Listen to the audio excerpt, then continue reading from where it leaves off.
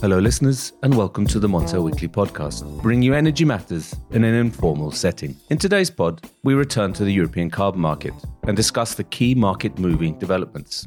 After languishing between 55 and 65 euros from around mid-August, the benchmark carbon contract shot up recently to above 70. How high can prices go, or how low can they fall? What are the risks of political intervention?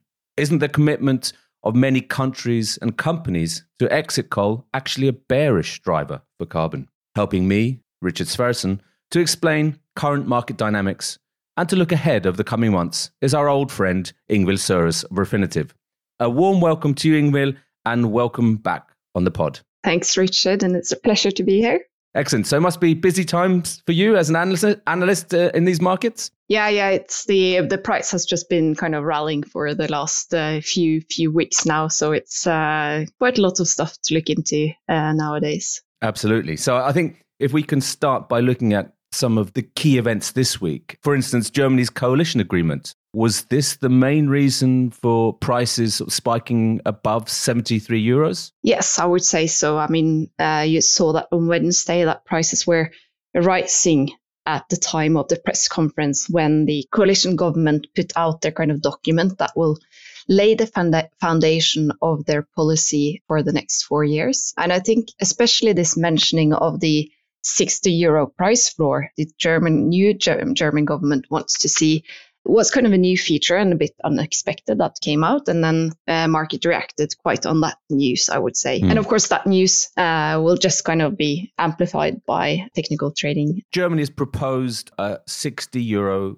carbon price floor, right? But is that on a European basis or on a national basis? So the way I see it, I may be mistaken, but if it doesn't succeed on a European basis, then they're going to impose it nationally within Germany. Is that right? Yeah, I think kind of the what we saw from the German government document is that they kind of are in favor of a strong carbon price, and that strong carbon price is one of kind of key element to reach some of the kind of climate and energy goals that they have put forward.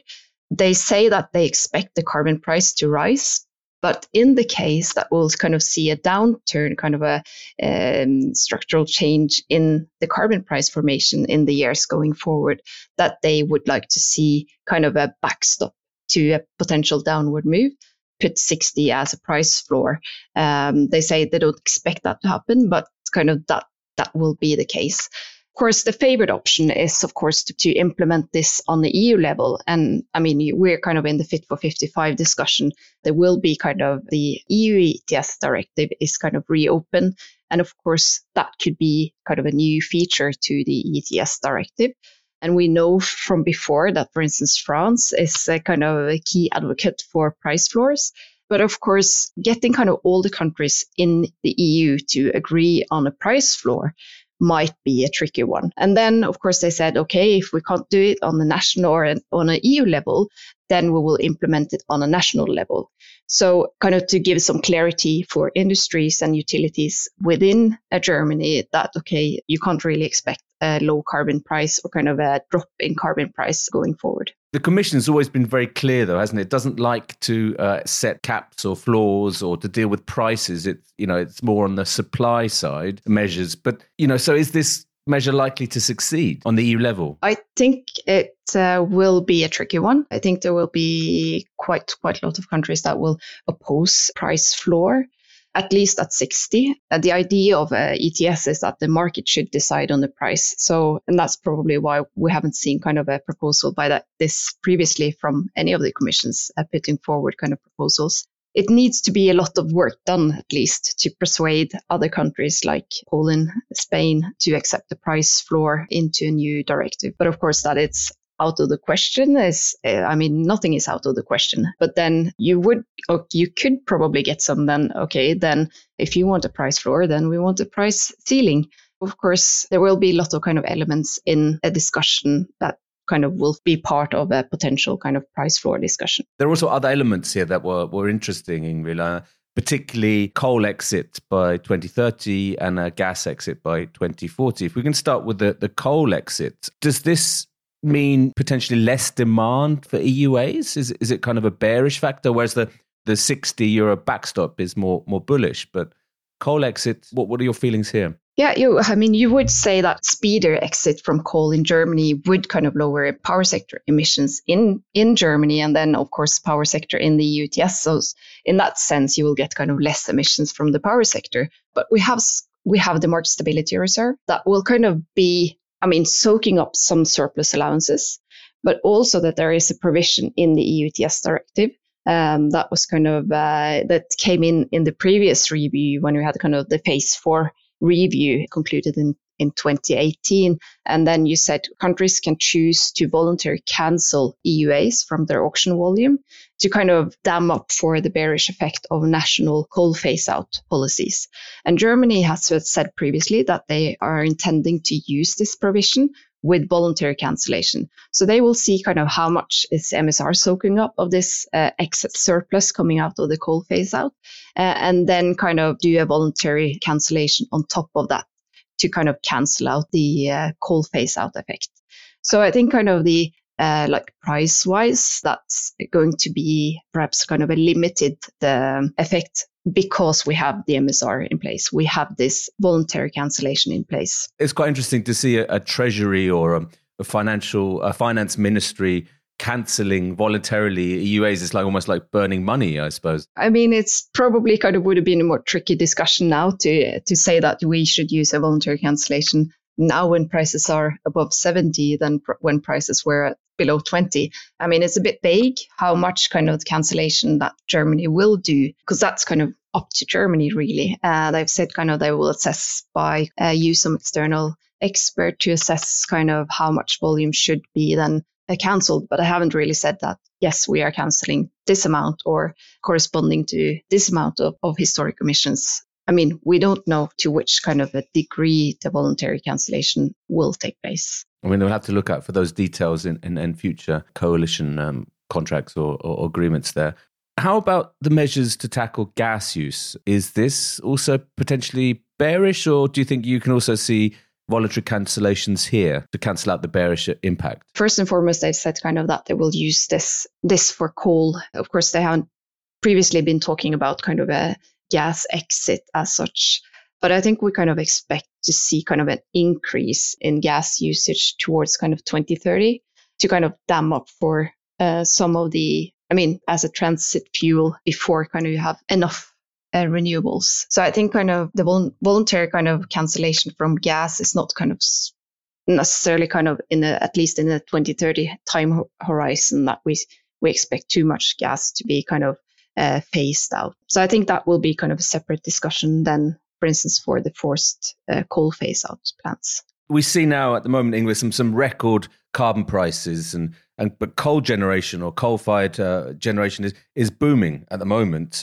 Maybe only a temporary blip, but doesn't the fate of coal depend on whether renewables are built? Yeah, and I think kind of the German government also, or kind of the new German government, are kind of seeing that they would need kind of a quite more ambitious build out of renewable compared to what's planned now. Before we had this German coalition paper out on Wednesday this week, kind of the target for 2030 was 65% of renewable electricity in 2030, and now they say they will kind of go for 80% of electricity should come from renewable sources.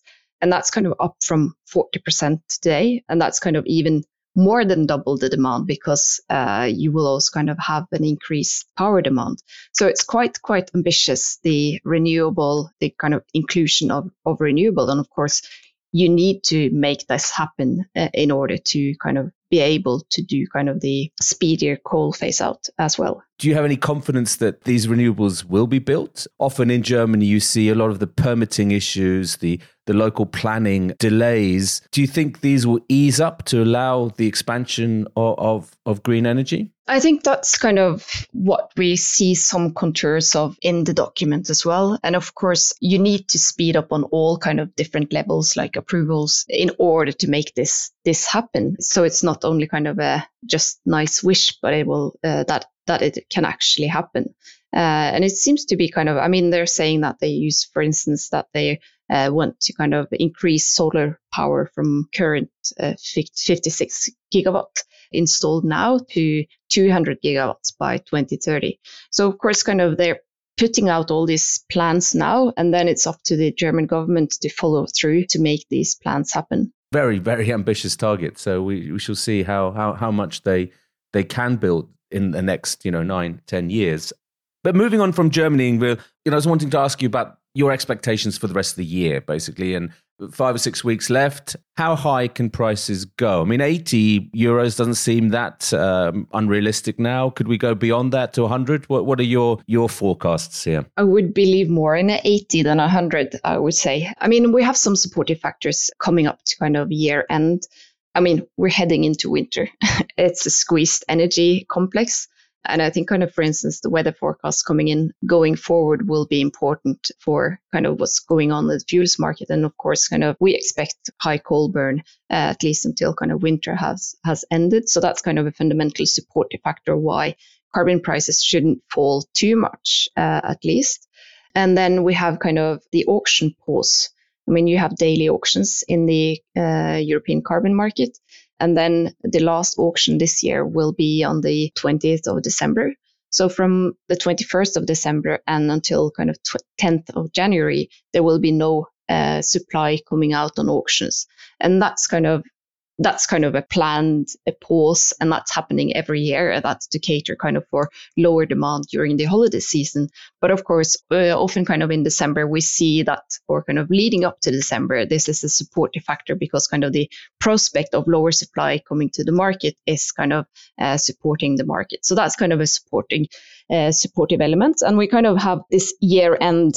Coming into year end, you will have kind of industries and utilities that now kind of are more kind of have a better overview over their actual emissions for 2020, and will kind of do some kind of adjustments to their positions based on their actual emissions going into kind of or preparing for compliance for 2021 emissions or reporting in April and compliance in or end of April. So do you expect to be more buying then in the market at this stage and in those weeks? At least kind of this perception that it's not necessarily that it's always kind of the true, but there's kind of a perception in the market that you believe it's happening, especially kind of with this auction pause. I mean, that should be a known thing, and that's kind of half the auction volumes in July as well. Everyone knows it happens, but then every time it's kind of this psychological effect that, okay, we will be without supply for a while.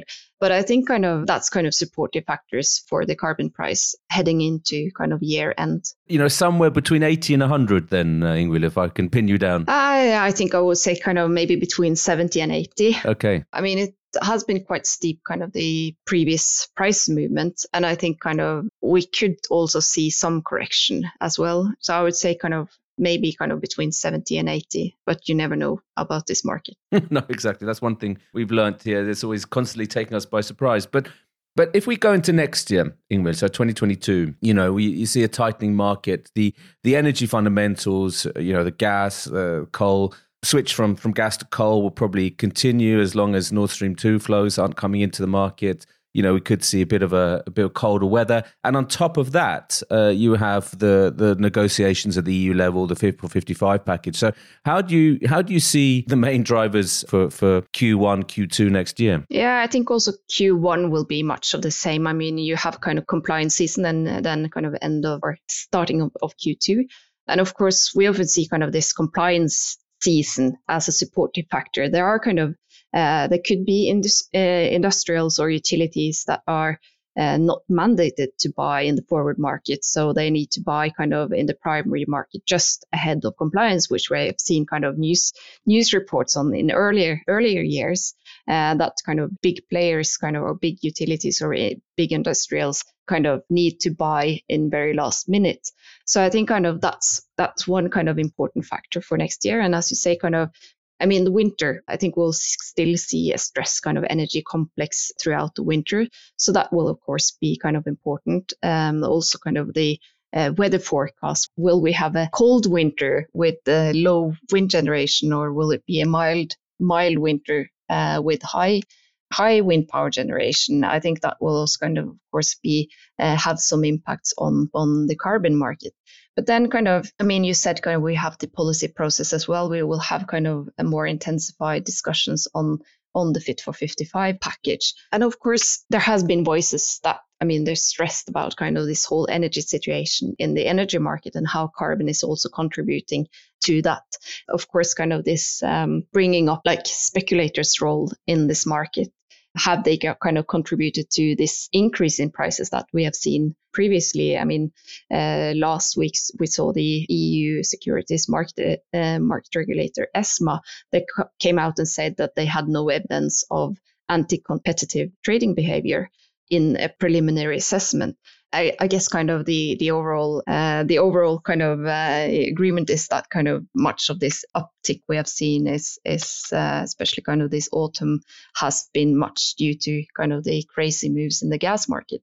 But of course, I think kind of, even though kind of the speculators part has been kind of said not guilty as of now, I think, for instance, there will be still countries that want to discuss the role of those that have no compliance obligations in also kind of the policy discussions going forward. It's a shrinking market. And I think there are still some worries from countries that there are participants in the market that could come at the expense of utilities and industry players in Europe. So for instance, that is one element that might not be kind of part of a final framework, but that, for instance, that is one of the topics that could come up and, could kind of limit the appetite for the upside. And I think kind of it will be interesting to see kind of the bigger groups, like political groups in the European Parliament, kind of what they comes up with, kind of their amendment proposal from the Commission, what member states, how the grouping is for a different proposal, if we will see that there are kind of big resistance for elements of the proposal that was put forward by the Commission. So I think kind of perhaps depends a bit on how the discussions are kind of proceeding, but I think potentially some policy risk could also kind of factor into the market as well. I'd just like to return to that report by the European Securities and Markets Authority, or ESMA, as is also known. How much stock can we take, or how much can we read into their conclusions? A, because it was preliminary, and B, they didn't have really access to that much data. There was no access. There's no data from the UK, for instance. I think kind of the increase in prices has not happened in a vacuum for carbon markets. For one, you have had support from the Fit for 55 package, and also kind of that has been moving, not necessarily now kind of lately, but in the autumn has been kind of moving very in line with, for instance, the gas market. Of course, there is a risk when they're looking more into the details that they could come to a different conclusion. But at least it seems to be a bit of a relief now that ESMA now came with a preliminary report saying that, okay, we don't see any evidence as of now for speculators to have kind of a big role in this increase in prices. I think that was maybe a bit of relief to some who are fearing a political intervention on, some member states, Spain or some Eastern European countries already threatened more of a probe into what's going on and maybe a move to intervene. But do you think if prices go much above 70, that these kind of noises will reemerge, that some of these countries will, say they will look at what's happening in the market and maybe, threaten some kind of intervention? Because it's not so much that the politicians can do. You can't do too much about the gas market and too much about the coal market. But of course, the carbon market is policy made. So it's really kind of, at least some see this as in kind of the only place where you can actually make an impact that could have an impact on power prices. But of course, I think also that not necessarily kind of too worried about kind of short-term interventions in the market. But I think that these high prices and kind of this energy crunch could also kind of flavor kind of the discussions around the Fit for 55 debate. There are elements that can be altered, which kind of won't change the overall target, but could have kind of large impact on our price expectations and the market balance. So for instance, kind of the design of the market stability reserve. And I think kind of that high carbon prices will kind of set the scene of where kind of the policy discussions will take place or could take place, that you maybe would have kind of a some other proposals and some other kind of worries that you didn't have when prices were kind of at low levels where we have seen kind of previous policy discussions taking place. So I think kind of this could color kind of the long-term debate more than kind of short-term interventions in the market. I think one thing is for sure here, Ingvild. I think we mentioned this on the pod before, but buckle up because there's quite a big roller coaster ride ahead for the coming months and years. So, Ingvild, thank you very much for being a guest on the Montel Pod this week. Thank you, Richard. So, listeners, you can now follow the podcast on our own Twitter account, aptly named the Montel Weekly Podcast. Please direct message any suggestions, questions, or let us know if you think you have a good idea for a guest on the show. You can also send us an email to podcast@montelnews.com. Lastly, remember to keep up to date with all that's happening in energy markets on Montel News. You can subscribe on Apple Podcasts and Spotify or wherever you get your podcasts from. Thank you and goodbye.